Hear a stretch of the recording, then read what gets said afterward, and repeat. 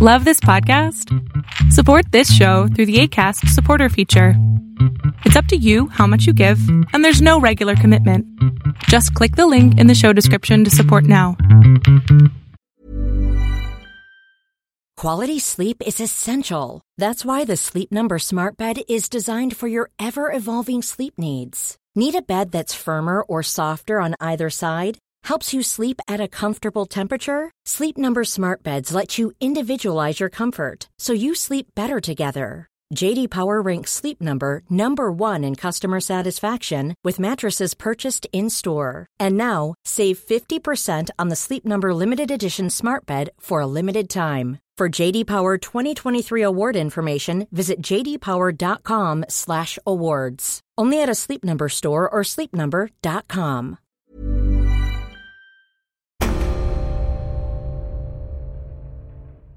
To the sense that there is any vague notion of fiscal responsibility in defense planning, sending a robot to follow a submarine for a couple weeks is way cheaper than sending a destroyer with a couple hundred people on board to do the same.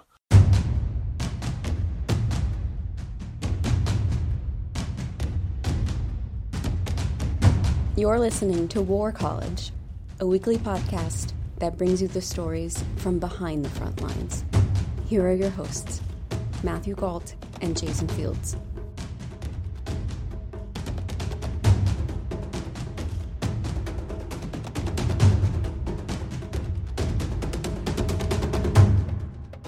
Hello, welcome to War College. I'm Matthew Gault. And I'm Jason Fields. The U.S. Air Force has retired the MQ-1 Predator drone, the iconic hardware that's come to define the back half of America's wars abroad. So what's next for the future of autonomous warfare? Kelsey Atherton is here to help us sort it out. Atherton is a staff writer at C4ISRnet and the editor-in-chief of Grand Blog Tarkin. His work has appeared in Popular Science, Aviation Week, and Vice. Kelsey, thank you so much for joining us. Happy to be here. All right, so why is the Predator retiring? It's not that old, is it? It's that old. We don't think of it as having done this, but I believe it flew in Kosovo. So that would be the 90s? That would be the 90s. Yeah, and the designs go back further. We're flying older planes. We're flying A-10s. Most every fighter we have that isn't stealthy in some way is significantly older, but those aren't essentially lawnmower engines, pusher props on just matchstick body wings. It's an older machine. It's iconic, but it's old. All right, well, what about the Reaper? Does that still have some life in it? The Reaper absolutely has life in it. Technically, the Predator B, so if we want to see the Predator as continuing on, the Reaper is also there, since it's confusingly also named that. It definitely has years in advance. In the Pentagon's budget request, I believe they included maintenance and I think repair parts for it. I don't know if they're getting new, but the fleet that they have, they're pretty reliant on. They're pretty happy with the drones they have, and they want to keep using them as they've done so. Can I ask what the difference is between the two? Sure. So the Reaper can carry more and fly longer. It's essentially just a very upgraded version. The Predator was originally built exclusively as a surveillance platform, and then they added on the spots to put 2 missiles on it. The Reaper can carry, I believe, 4 on each wing, and it can fly for up to, I think I saw 27 hours is the number I saw most recently. That's endurance limits, but essentially, the Reaper is the Predator, but more so. The next generation, and better and bigger in every way. All right, so you called them lawnmower engines on prop planes, basically. Well, what's next? What's the next advancement then? So it's hard to say. If we want to, it's not going to follow the traditional path that manned aviation has so much. We already have some drones with jets. The Global Hawk is the logical end, sort of this existing body type. The Global Hawk has more sensors, flies higher, has jet engines. I think it can be airborne for 30 hours. So that's one thing, but that already exists. And there's only so much you want to do with that because it's a lot of work. These are also, I should be very clear, these are remotely piloted vehicles. The Air Force likes to use remotely piloted aircraft or remotely piloted system as the term, which means that there's human pilots constantly in charge of them. They aren't so much labor-saving as they are the fact that the pilot can, like, go take a nap in the middle of a flight and someone else can start flying it. But there's always people actively controlling it.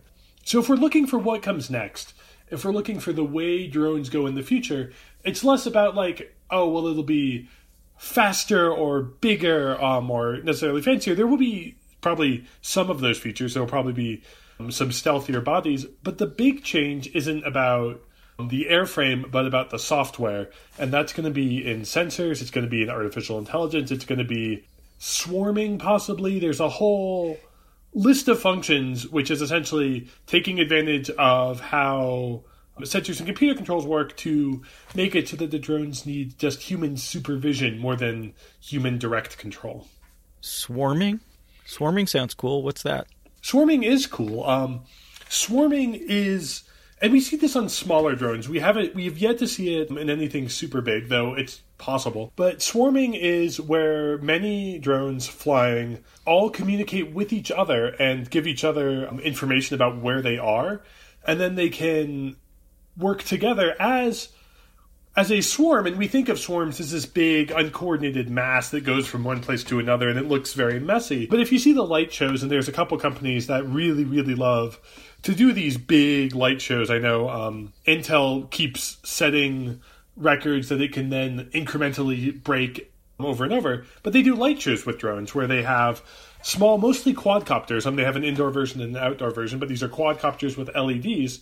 And there's a ground station that relays controls to the swarm. But broadly, the swarm operates where the drones will fly and they'll do like a swirl of light, so they'll do big shapes. I think there was a demonstration as part of the Olympics opening ceremony.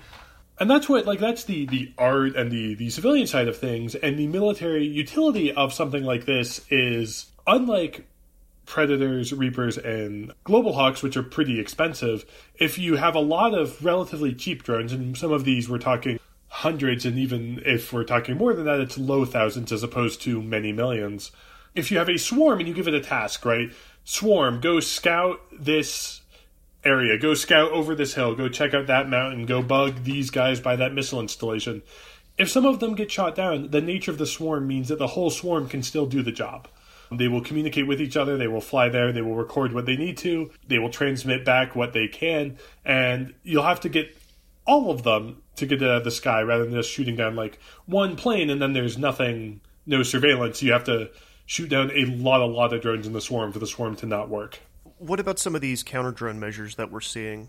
You see these giant kind of drone cannons, anti-drone cannons. Do you know what I'm talking about?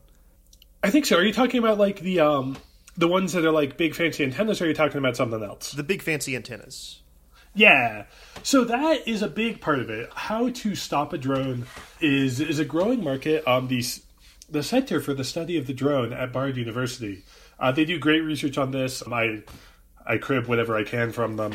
They had a recent report on counter-drone market, and this is looking at the systems that like you can get brochures for. If there's something that's classified out of existence, then we don't know that. But they looked at I think 200 and I want to say 34 systems that are counter-drone, and the overwhelming majority of systems that can stop a drone or do something to mitigate the drone flying are directed antennas that either spoof or jam or sometimes feed it code. And that's just because the nature of the drone is that a lot of them, especially the commercial ones, they're like over their basic like Wi-Fi frequencies or their cell phone frequencies.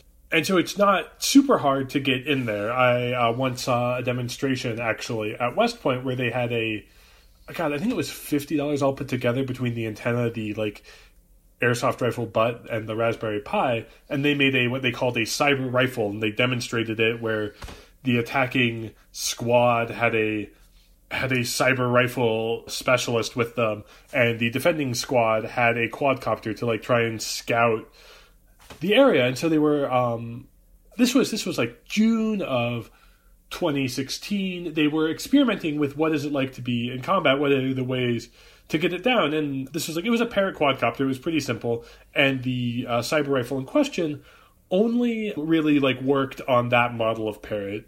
This was very demonstration, but there are other ones. We've seen them deployed in Iraq. We've seen them tested and purchased by the U.S. government and likely by others.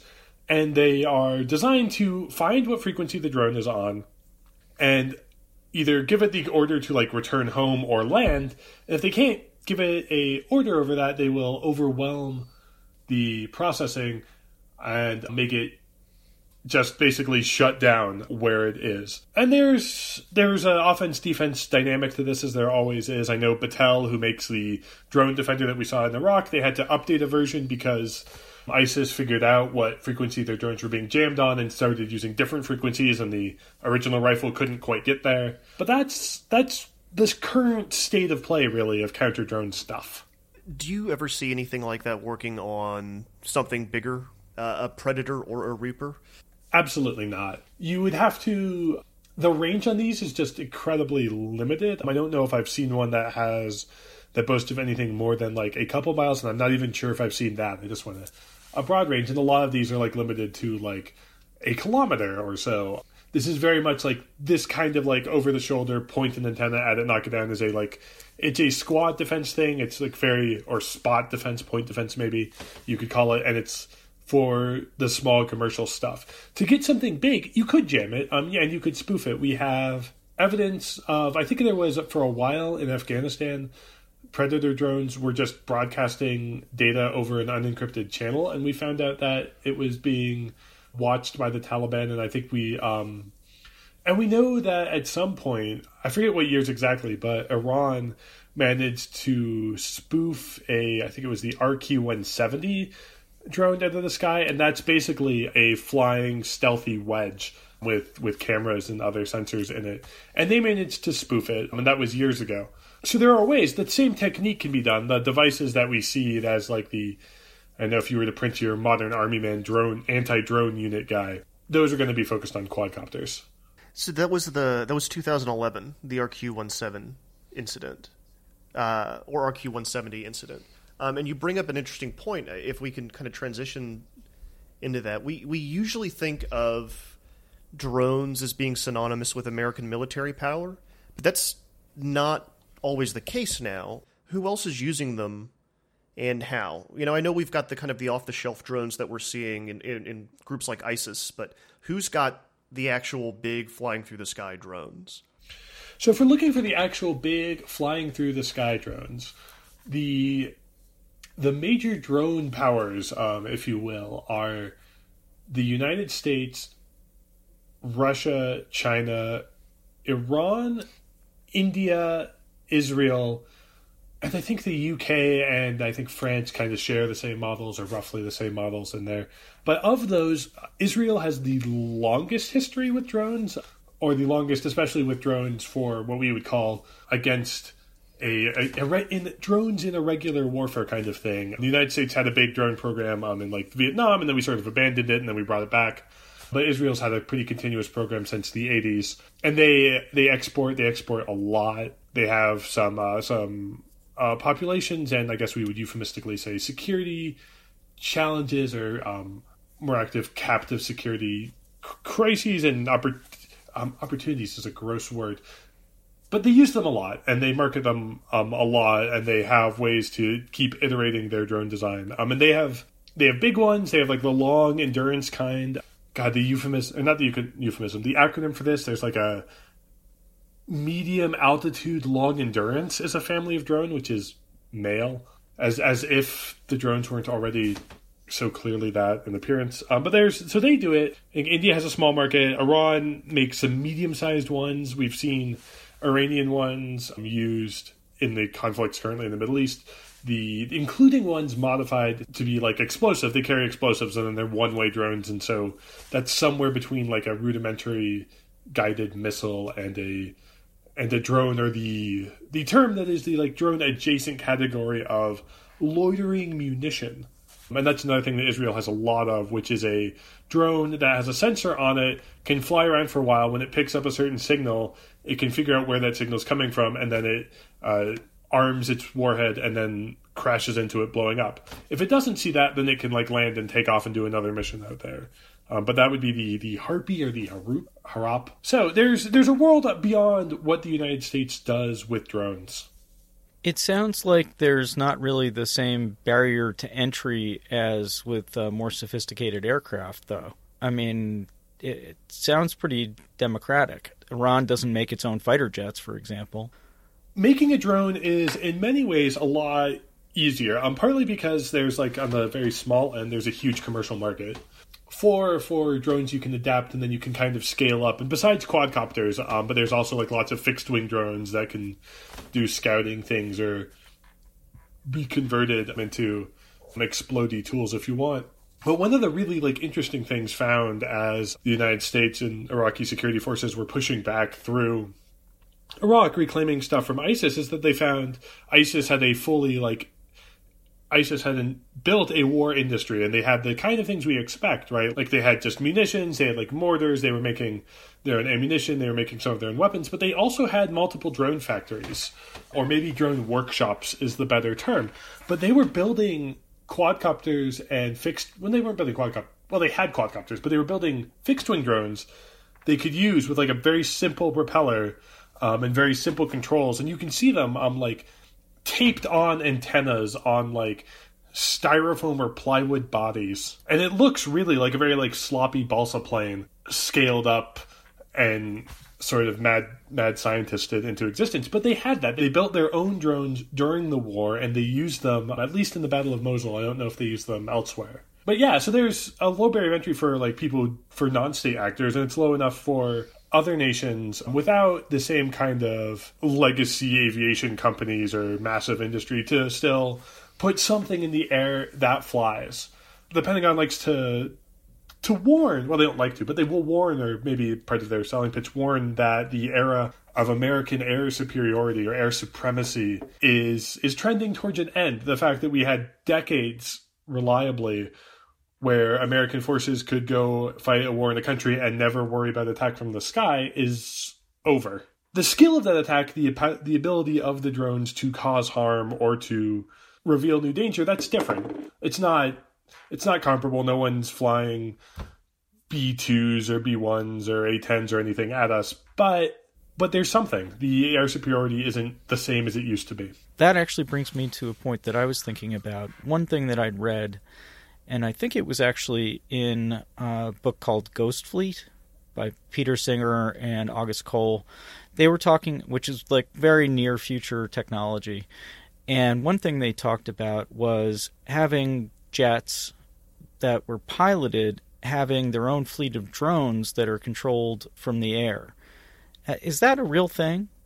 It's closer to being a real thing than you might expect. I'm gonna just make sure I can get the name of these right.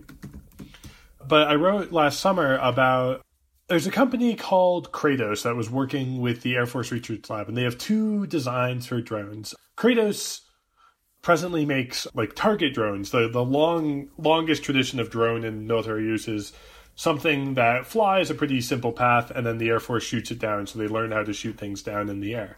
But they make a drone called the Mako, which is a modified adaptation of the BQM-167 aerial target. And it's designed to essentially, you could command several of them from the seat, from the cockpit of a fighter pilot, or even, and this is, I think, the more interesting case, you could have someone like in the back of a C-130 directing these. And they can do things like, they can fly at, do maneuvers at up to 12 Gs was a big selling point, right? If you don't have a pilot on board, you can turn in ways that would break a human's spine. And they can carry weapons. And that's one that's, like, in the works. Like, the Air Force Research Lab is presently partnered with them, and they're figuring out how to get these things so that when, traditionally, right, we deploy a fighter squadron, and it's the squadron of F-16s, or it's a squadron of A-10s, or it's a squadron of F-35s. And in this case, it might be that you would deploy a mixed squadron of escort drones and a handful of fighters. And those escort drones will do a lot of the actual, like, fighting. They'll be commanded by the pilot. And I wouldn't be surprised if we see this within 5 years in some form. They also had a bigger one called the Valkyrie, which can go faster. Both can, like, carry payloads internally. So that's a literally in the works as we speak kind of thing, and might shift just how fighters work generally. Now, the scenario where that matters is less clear, because the United States hasn't fought an Air Force that is anywhere close to it in capability in decades. You could make the case that the Korean War was like the last time there was a real Air Force parity, and the Vietnam War was the last time that the United States was up against an Air Force that posed a significant and durable, meaningful threat. But that, who knows what wars the future holds? So it might be relevant. They might find a way to use it for the more standard kind of counterinsurgency air missions we have now. But it's a thing, right? Like it's a thing. And the last point I want to make on this is it's in part autonomy is what makes all of that work. The autonomy of the drones themselves flying, of them flying in formation, of them flying in formation without crashing into the human piloted plane that's directing them, the autonomy of the plane that the human is inside and piloting, maintaining its present altitude and everything, while the pilot takes a few minutes or even just like 30 seconds to click a button on a tablet and direct the drones elsewhere. There's a whole lot of software doing the coordination and sensors feeding the inputs needed for that coordination that make any of this possible. Quality sleep is essential. That's why the Sleep Number Smart Bed is designed for your ever-evolving sleep needs. Need a bed that's firmer or softer on either side? Helps you sleep at a comfortable temperature? Sleep Number Smart Beds let you individualize your comfort so you sleep better together. J.D. Power ranks Sleep Number number 1 in customer satisfaction with mattresses purchased in-store. And now, save 50% on the Sleep Number Limited Edition Smart Bed for a limited time. For J.D. Power 2023 award information, visit jdpower.com/awards. Only at a Sleep Number store or sleepnumber.com. One size fits all seemed like a good idea for clothes. Nice dress. It's a t-shirt. Until you tried it on. Same goes for your healthcare. That's why United Healthcare offers a variety of flexible, budget-friendly coverage for medical, vision, dental, and more. So whether you're between jobs, coming off a parent's plan, or even missed open enrollment, you can find the plan that fits you best. Find out more about United Healthcare coverage at uh1.com. That's uh1.com. That leads me to my next question, which is, do you ever see this stuff operating autonomously at a level where humans aren't pulling the trigger? If these drones are, have weapons on them, do you think we'll ever allow them to make judgment calls about killing? So there's a couple ways to approach this, and I don't think we're ever going to see someone say, this is the first robot we have decided to deploy that we are authorizing to make kill decisions. We're gonna back into it, if anything, but we're likely going to back into it. Other countries are likely going to do the same, and it's going to happen incrementally. One of the ways to think about it, I think, and this comes from Paul Scher's Army of None book, which is another, like, it came out last month. It's a really interesting look at autonomy in the future of war, is that a landmine is a machine that has it's unbound in time for when it makes a kill decision. It's very fixed in place, right? A landmine will only kill a person in one spot. But once it's in place and until it's demined, the landmine will make a kill decision based on the input. And usually the input's like a person presses a button and that pressure is enough to make it all go kablooey. But that's an autonomous machine we have out there. And we have to look at it, I think, a lot in like dimension of time. He also cites the long-range anti-ship missile, which is a Lockheed project that was initially built as like it makes its own decisions, and then as people are like, wait, we don't want a missile making its own decisions, they've scaled back how to market it. But what it does is it's designed to be fired at ships far away, and there are some selected ships or some models of ships that it will be able to detect with onboard sensors and figure out. And so what happens is if it's launched and the first target it was supposed to hit is gone for some reason, it can't make it, or it was already hit by something else, then it will select a different target from a set of criteria inside. And there's a lot of opacity in this, right? This is the kind of thing that if you're concerned about how machines are making kill decisions, this is one in the works. And having some transparency of how is pretty important. But that's one that's likely going to make it through and be deployed. And there's a human involved in that process. The human initially picks the targets and the human shoots the missile. And then what happens in between the human firing the missile and the missile hitting a target is where the autonomy factors in. And in this case, the human pressed the trigger and then the weapon makes the call. The other example, or not the other example, the other term we like to think of, right? And this is more relevant to drones, right? Say we have an autonomous Reaper-like drone flying over a target. It's using the cameras on board. It's processed images. It matches with some range of probability a person of interest or a person the United States has decided is a lawful target of war, and then it goes to execute the person.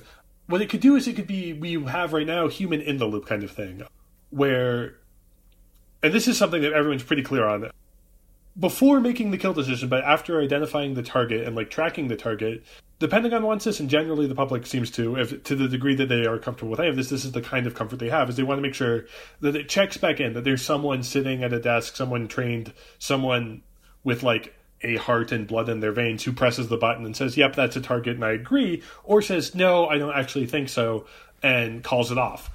And that's the likelier way we will see autonomy, is we will see autonomy in target selection before we see it in target execution, and then it'll check with the human once it's acquired the target, and the human will say, yeah, sure. What will happen after that is we will see what's called human on the loop, where we take that same scenario of the Reaper-like drone, it finds a target, the target matches the characteristics, it's been programmed, it meets all the internal coded criteria, and then it lets the human know that it's going to make the decision, and the human can look at it and say, wait, don't do that. But if the human doesn't say no, then the machine will go ahead and fire. And that's human on the loop, where the machine is monitored by a person rather than like the machine's process has to stop while waiting for a human.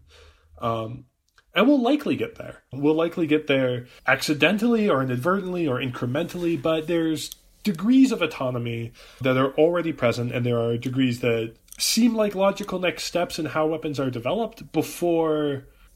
We won't just great skip from machine gun to Terminator. There's going to be a lot of range in there, and it's going to be like that frog boiling thing of, well, this was slightly more autonomous than the previous thing, and then slightly more than that, and then slightly more than that. But to get to Terminator, we have to get to the ground first.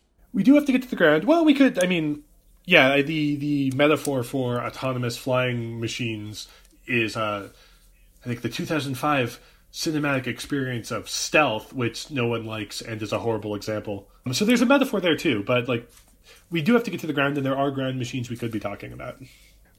Well, let's talk about them a little bit. What's coming to the ground and what's coming to the water?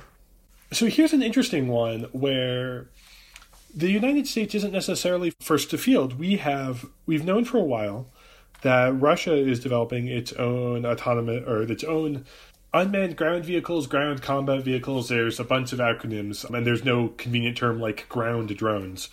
So robot tanks, we could say. And Russia's developing several of them, and they announced last week that the Uran-9, which looks basically like a very small tank.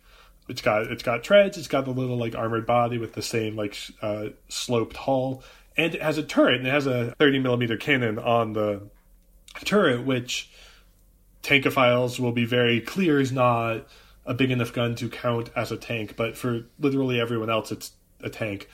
And they've been developing that. They've tested it. They have videos of it driving through on hills and through snow and running through a wall that's on fire and things. But they announced that they had been testing it in Syria. And they announced it last week because it was going to be one of the vehicles in the big annual military parade. We haven't seen it in the open source in Syria. It's possible they have been testing it and we just haven't caught it yet, or maybe they've been testing it in a way where it's really hard to get open source footage of it.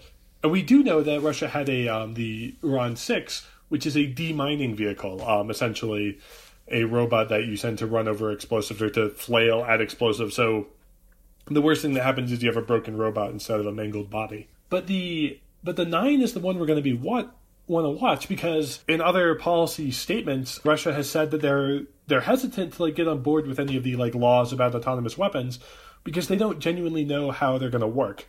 And what they would rather do is have field tests and then work from the law backwards, which, for the perspective of someone who's maybe concerned about robots with guns, is insane.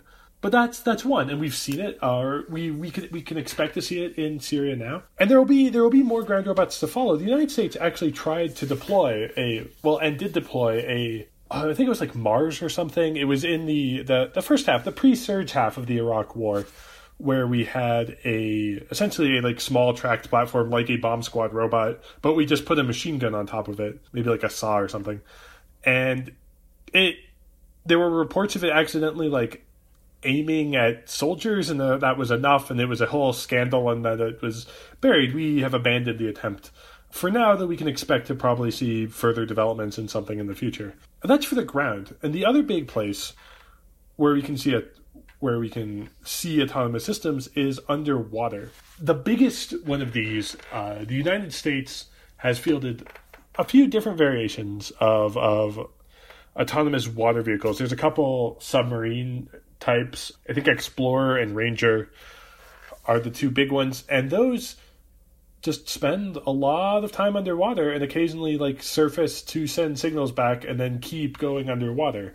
It turns out if you have a submarine, it's a lot easier to make it work for months if you never have to worry about keeping people on the inside alive.